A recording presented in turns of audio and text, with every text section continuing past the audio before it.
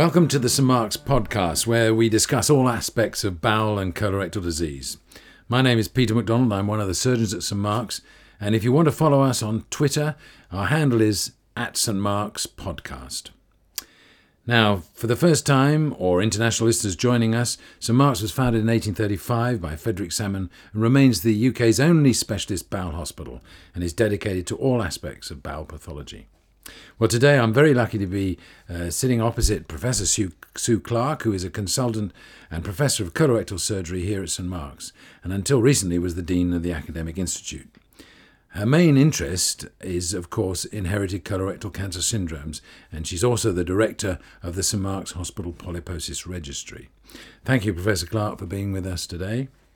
And we're going to start off, I think, with the inherited colon cancer as a whole, and come back to familial adenomatous polyposis for our second podcast at a later date. So why is it that when some years ago, when we were considering all this, we thought by now we would have 70% of cancers inherited and characterised, when it's much, much smaller than that? What would you say to that? Well, I think we've really quite changed our understanding of the relationship between inheritance and cancer. It's like all of these things, there's sort of been an ebb and flow. You mentioned the Polyposis Registry. The Polyposis Registry was started in 1924 when a surgeon and pathologist realised that there were people who developed colorectal cancer very young, and that they had a very strong family history of the condition, and that they had a lot of polyps. And they worked out that this was inherited. They worked out the dominant inheritance pattern of what turned out to be familial adenomatous polyposis, and realised that in a sense you can inherit bowel cancer. A bit later on, the initial pathologist was Cuthbert Jukes. His successor, Basil Mawson, described the adenoma-carcinoma sequence, which we all know and love, and is our understanding of how most bowel cancers develop, from normal mucosa to small adenoma to big adenoma to cancer. And he based some of his observations on those patients with FAP, and it's a bit of a no-brainer, really. If you've got a lot of polyps and you have them at a very young age, you're very likely to develop cancer. But nearly all bowel cancers develop from adenomatous polyps, and that has nothing to do with inheritance.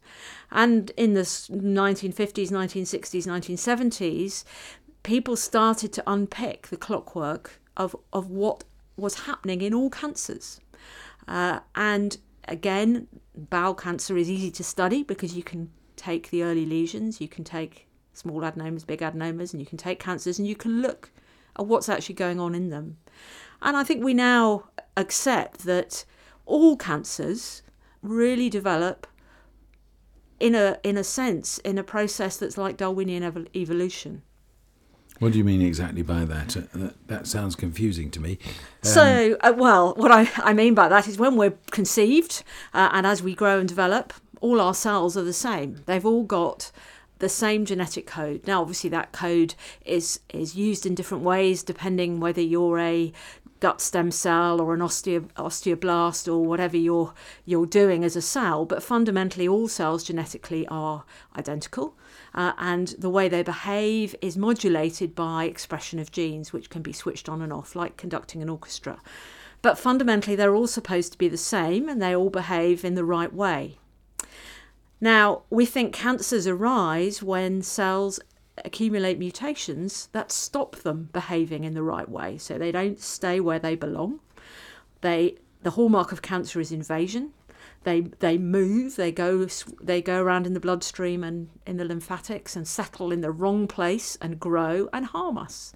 And that is what cancer is. And that model is equally applicable to sporadic cancers, isn't it? It's applicable. Which is still 95% of the ones we see. It's applicable to all cancers, not just colorectal. It's applicable to breast cancer, lung cancer, hematological cancers, all cancers.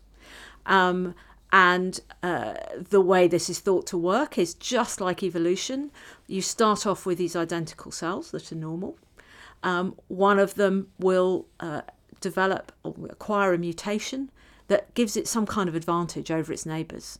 It grows, perhaps it divides more quickly, or it lives longer, or there is something about it that makes it a supercell, and then it's selected for, and a clone of cells with that same mutation develops. And then a second mutation occurs in that clone, which gives the cell with two mutations an even further advantage, and so you go, just like Darwinian evolution. Right, so that's how the cancer develops. Let's now move on to the Lynch syndrome, or hereditary non-polyposis colorectal cancer, because that's that's perhaps the biggest subgroup. Okay. And we both had the pleasure of meeting Henry Lynch, I'm sure, and he's did a great deal of work on this. But can you characterise that syndrome for the listeners? Yeah, well, when we're just thinking about how cancers can be inherited, if we think that all cancers arise by this evolutionary process, how can you inherit something that influences that? Well, in a number of ways, and Lynch syndrome is a prime example. If evolution depends on mutations occurring, which we know it does, then it will happen much more quickly if you get more mutations. Now, we know that happens in nature. If you go to where Chernobyl was and there's a lot of radiation, you get accelerated evolution, effectively. A lot of mutations occur. Now, when our cells reproduce, the DNA actually is not very faithfully replicated. There are lots of spelling mistakes. But we have some very powerful tools in our cells to spot and correct spelling mistakes, a bit like spell check on your computer. Now, Lynch syndrome occurs in people who've inherited a defect in a mismatch repair gene, a DNA mismatch repair gene. And basically that means that they are very vulnerable to DNA damage because they can't repair it. In fact, it's a dominantly inherited syndrome, so they inherit one normal and one abnormal copy of the particular mismatch repair gene, and that's fine. That one normal copy works no problem. So most of their cells, most of their body is fine, but they're very vulnerable to loss of the one remaining normal copy, and that's what happens in the bowel particularly. Also seems to happen in the endometrium and various other organs. But in a bowel stem cell, they lose that other copy, and that stem cell loses the ability to repair the DNA. And basically then every time it divides, it accumulates a huge number of mutations. And some of those mutations are very likely to be ones that drive towards cancer or give an advantage. And then off you go with accelerated evolution and bowel cancer. It's odd that we see Lynch syndrome affecting colorectal cancer so much more than the other tumours. We know that it affects endometrium, small bowel, ureter, renal, pelvis and so on. But am I right in saying it affects those organs to a much lesser degree than it does the colon? Is it proportionately a small problem compared to the colorectal? So I think that we've got an issue about terminology which has made all of this very confusing. In fact, Lynch syndrome was first described in the late 1800s by a man called Warthin. It was then forgotten about, and that original family was then rediscovered by Henry Lynch, and it was described as Lynch syndrome. Then it was described as hereditary non-polyposis colorectal cancer. Then the mismatch repair genes were discovered, and we went back to calling a patient with a mismatch repair gene defect a patient with Lynch syndrome. The newer thoughts about this is actually we shouldn't call it Lynch syndrome at all, because it's not a syndrome, it's an inherited tendency to get cancer. And actually, until you get cancer, you have no clinical manifestations at all, and you certainly don't have a syndrome. So I think we may be about to change the terminology to mismatch repair mutation carriers.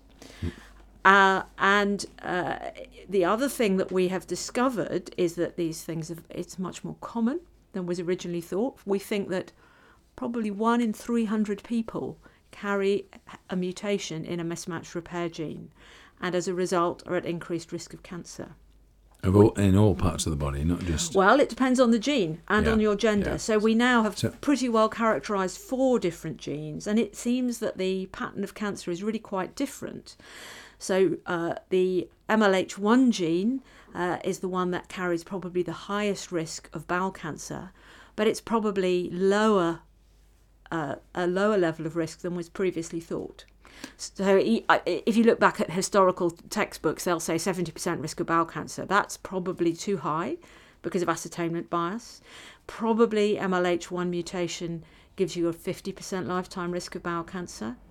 The MSH2 gives you a lower risk of bowel cancer, but women probably about a 50% risk of endometrial cancer. PMS2 probably gives you virtually no increased risk in bowel cancer and a slight increased risk in endometrial cancer. So actually, it's probably rather naive to give this condition a single name. And what's really important is which gene the patient has a mutation in and what their gender is and what their age is. So this is about genomic medicine providing much more personalised information about somebody's actual risk. So there's been this new classification, consensus molecular subtypes of colorectal cancer. Is that a useful classification? I mean, you're sort of hinting towards it a bit there. Yeah, so that's a really interesting...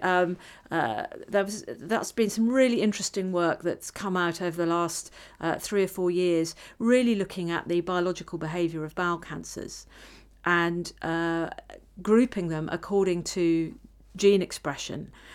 And by doing that, you realise that there are undoubtedly a number of very, very different kinds of cancer. So we've been, again, naive, I think, in thinking of bowel cancer as one disease. And haematological oncologists are way ahead of the game. You know, it's been a long time since leukemia has been all one disease, or lymphoma all one disease. And actually, we're now recognising that bowel cancer differs. And we've discovered this with this ebb and flow of studying inherited cancers and then realising that some of the sporadic cancers actually have very many similarities and that it helping you understand the biology.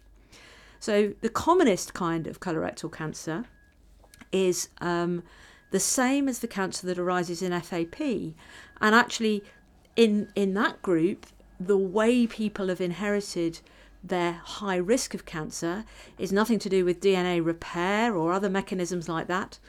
What simply has happened is that people with FAP have already taken the first step in the standard Vogelstein adenoma carcinoma sequence. The earliest change in most sporadic colorectal cancers is loss of the APC gene in the cells in the lining of the bowel. Now, a patient with FAP has inherited a mutation in that gene in every cell in the body the day they were conceived. So basically, they've just taken that first step in the standard cancer Which pathway. makes them so much more likely to get it. Almost inevitable. Absolutely. But when they do get lifetimes. it, their biology of their disease is the same as the majority of sporadic colorectal cancers. So they have microsatellite stable, chromosome unstable cancer.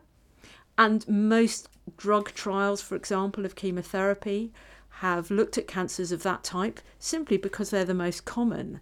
And it never occurred to people when original studies were done that perhaps they should be looking at the cancers in more detail and splitting them up. One of the other subtypes is the chromosome stable microsatellite unstable, and Lynch syndrome, cancers arising due to mismatch repair gene mutation, par excellence are in that group. And those cancers show the hallmarks of defective mismatch repair. So they're bristling with mutations, which probably makes them very immunogenic, which may explain partly why they have a good prognosis. Some pathologists, particularly Jeremy Jass, noted early on that he could actually see differences on H&E staining. Those cancers have lymphocytic infiltrate. They have a Crohn's-like reaction, and they are immunologically different from standard cancers, and they're very different because they have a lot of misspelt DNA. Just like in your computer, If your spell check is broken, your documents will be full of spelling mistakes.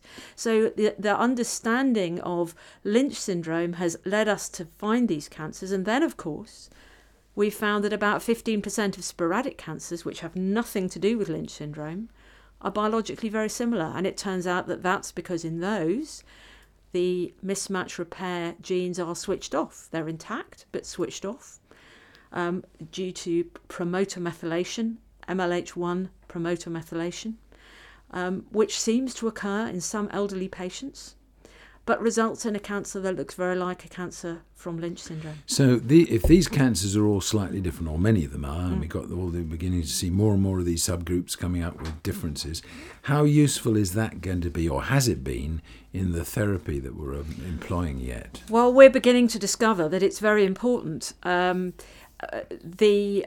Lynch syndrome cancers, we know, do not seem to respond as well as other cancers to 5FU-based chemotherapy, or at least certainly to 5FU alone.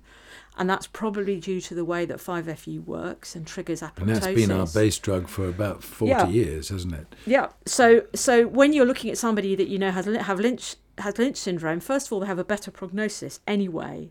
So if they have a node-negative tumour, it's very questionable whether they will actually benefit from chemotherapy or not. Different from the more standard cancers. And when you do give them chemotherapy, you need to be careful what you give them and not give them 5FU alone. So it's very important that the oncologists know. But the same holds true to an extent of other mismatch repair deficient tumours. So the 15% of sporadic cancer that are mismatch repair deficient. And it's very important that we identify those. We're now also realising that these tumours, whether they're Lynch syndrome or sporadic, are actually sensitive to different kinds of therapy. Immunotherapy with checkpoint inhibitors is a new treatment which holds a great deal of promise. There are randomised trials ongoing at the moment, but it certainly looks as if these tumours should perhaps be treated differently. And again, it's very important that we identify them. So around the world, how many places, or what proportion of patients with colorectal cancer of any kind, are being given this sort of special treatment just aimed at their particular tumour? I mean, we're not very far with this yet, are we? We're not. Around the world, it's extremely variable. There are certain institutions in North America and in Australasia where, off their own bats, some time ago, they started partly as research and partly to try and give people the best and most up-to-date results that they could have, started actually assessing the tumours. So you can see whether a tumour is mismatch repair deficient using immunohistochemical techniques, just staining for mismatch repair proteins. Or you can actually look at the tumour DNA. And there are a number of places around the world that already started doing that. About 2 years ago, NICE in the UK brought out a guideline that all colorectal cancers should be tested. Now, the thrust of that was to identify Lynch syndrome, and it was demonstrated it was cost effective to do a test that costs about £60 to identify or at least to set the ball rolling in identifying people with Lynch syndrome so that you could benefit them and their families and hopefully prevent cancer. But actually, I think the more important spin-off is that allows you also to identify the cancers that are mismatch repair deficient and are sporadic, and offer them a better more treatment. The appropriate treatment and the appropriate decision making, and then treatment if they need treatment. And that's a spin-off that I don't think was recognised, or certainly wasn't pushed when we started doing it, but I think it's possibly even of more benefit. What sort of proportion of patients in the UK, for example, are getting that test that NICE recommended? I mean, as far as I know, it's pretty small, isn't it? It's rising. The last Freedom of Information requests, I think, by Lynch Syndrome UK that I saw, it was in the region of 50%. But, I think it's rising pretty quickly. And I also think it's going to change. Because at the moment we're using immunohistochemistry, which involves then more steps. Because if you find an abnormality, you have to then work out whether it's sporadic or inherited. I think in the not too distant future, it's going to become routine to get DNA out of all tumours and actually just cut straight to the chase and look at the tumour DNA. What about growing tumours in chemotherapeutic agents in the lab for a week or two and then selecting chemotherapy that way? Is anybody doing it that sort I of think there are a few experimental labs doing it that way. It's a bit like microbial resistance. What your microbiology lab will do. It may prove that it's very useful, but we already are finding genetic information about tumours. If somebody has metastases, you'll hear in the MDT the oncologist asking for the KRAS status. That's a DNA test on a tumour. We're now looking at the mismatch repair status. I suspect that as we get more and more novel therapies, we're going to be asking for more and more genes. Actually, it's going to be quicker, easier, cheaper, simply to look at the tumour genome. And that, I think, is what's going to be happening in the future. Right. Now, Sue, you've made our heads spin, that's for sure. I thought you would. I'm going to bring you right back to basics and try and give our listeners something about the clinical side of Lynch syndrome, HNPCC, call it what you want, because you're a great expert on that. And most of our listeners, many will be clinicians, they're worried about how to identify them, what it is exactly, how often they should be doing colonoscopy, etc., in order to not to miss when they should be treating in a better way. So can you give us something of your knowledge in that regard? So we know that about 1 in 300 people has a inherited defect in a mismatch repair gene. Now, how that manifests will depend very much on which gene is involved and that person's gender. We have, I think, grossly overestimated the risks in the past because we've picked up the worst cases with the strongest family history. And that then becomes a sort of self-fulfilling prophecy, because if you only look at the worst cases, you think it's all very bad and very high risk. So it's going to be very important to know which gene is involved. I think that at some stage in the future we're going to have to develop some specialist MDTs where we get geneticists and specialist clinicians working together to advise on an individual's profile and what they need. But fundamentally, we're looking at risk of bowel cancer. And we know that the risk will vary from 0 to 50% lifetime risk of colorectal cancer, depending on which gene is involved. So the highest is probably 50%. We know that colonoscopy, which should be high quality colonoscopy, definitely prevents cancers and saves lives. It needs to be done at least every 2 years. We know that these cancers develop more quickly than the average bowel cancer, probably because of this high-speed mutation generation that's going on. So those colonoscopies need to be frequent, 2 yearly. They need to be high quality. They need to start at about the age of 25 or younger if other people in the family have had cancer younger. So this is after we've identified a family with one or two early colorectal cancers. Well, this is what you know when you have somebody that you know has Lynch syndrome. Yeah. So they need to have colonoscopy regularly. We know also that their risk of colorectal cancer is probably about halved by taking aspirin. Now that, again, is something we're needing to refine at the moment. There's a trial ongoing at the moment, the CAP3 trial, to look at the dose of aspirin that's needed. It's possible it also reduces the risk of other cancers. It's also possible that the dose depends on your weight and that we need to get the right dose for the right size person. But certainly aspirin is something that we recommend for patients who have a mismatch repair gene defect. And at the moment, what's the front runner in terms of dose? Are we talking about very low dose aspirin, or are we talking about very high dose aspirin? At the moment, we're putting people into a trial, but probably we're looking at only low dose aspirin if you weigh less than 70 kilos, and then a higher dose if you weigh more than that, probably at least 300 milligrams if you weigh more than 80 kilograms. And you mentioned sex earlier, about bearing that in mind when we assess and think about these patients. Can you clarify that a bit more? So the next commonest cancer after bowel cancer is endometrial cancer, and then ovarian is not far behind, really, about a 10% risk of ovarian cancer. Now, again, we now know that we've possibly overestimated the risks, and the risks are very much related to which gene is mutated. But the endometrial cancers, they tend to have a pretty good prognosis, but at the same time, many women who've seen members of their family develop endometrial cancer and ovarian cancer are quite keen when they've reached the end of their reproductive life to actually have a hysterectomy and oophorectomy. And it's certainly something we should think about offering women who are having surgery for colorectal cancer. At the same time, they may wish to have a prophylactic oophorectomy and hysterectomy, because we know screening doesn't help. There's no evidence to support gynecological surveillance or screening of any kind. And I mean, am I right in thinking that Lynch syndrome as a whole is the same for male and females, or is there a major difference between colorectal cancer rate in this? The colorectal condition? Cancer rate is probably a bit lower in women than in men. And in men, there may be an increased risk of prostate cancer. And there is, again, an ongoing study looking at enhanced prostatic screening for men. But it doesn't seem to be a particularly major risk.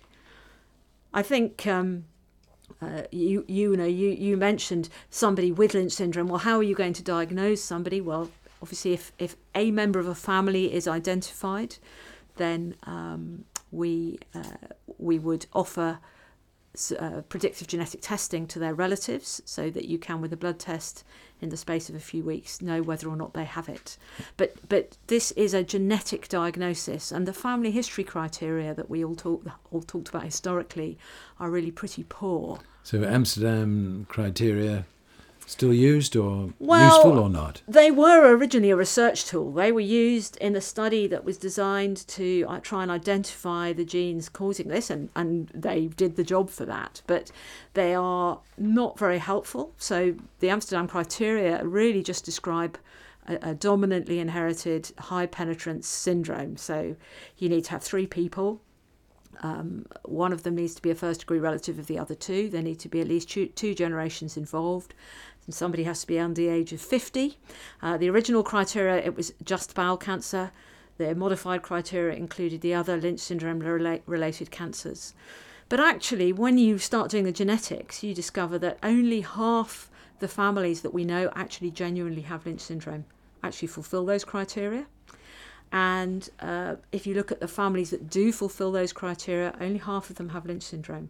So while they can be useful in helping your ears prick up, if you see a family that fits those, you need to refer them to genetics. But it's not a diagnostic criterion, and not meeting those doesn't mean you don't have this in the family. And if we've done those tests and they're positive for an individual in a family which seems to carry it, what are the treatment options?